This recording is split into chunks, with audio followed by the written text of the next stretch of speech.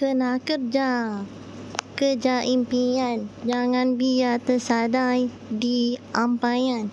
Moga hajat kesampaian, bukannya hanya di tepian.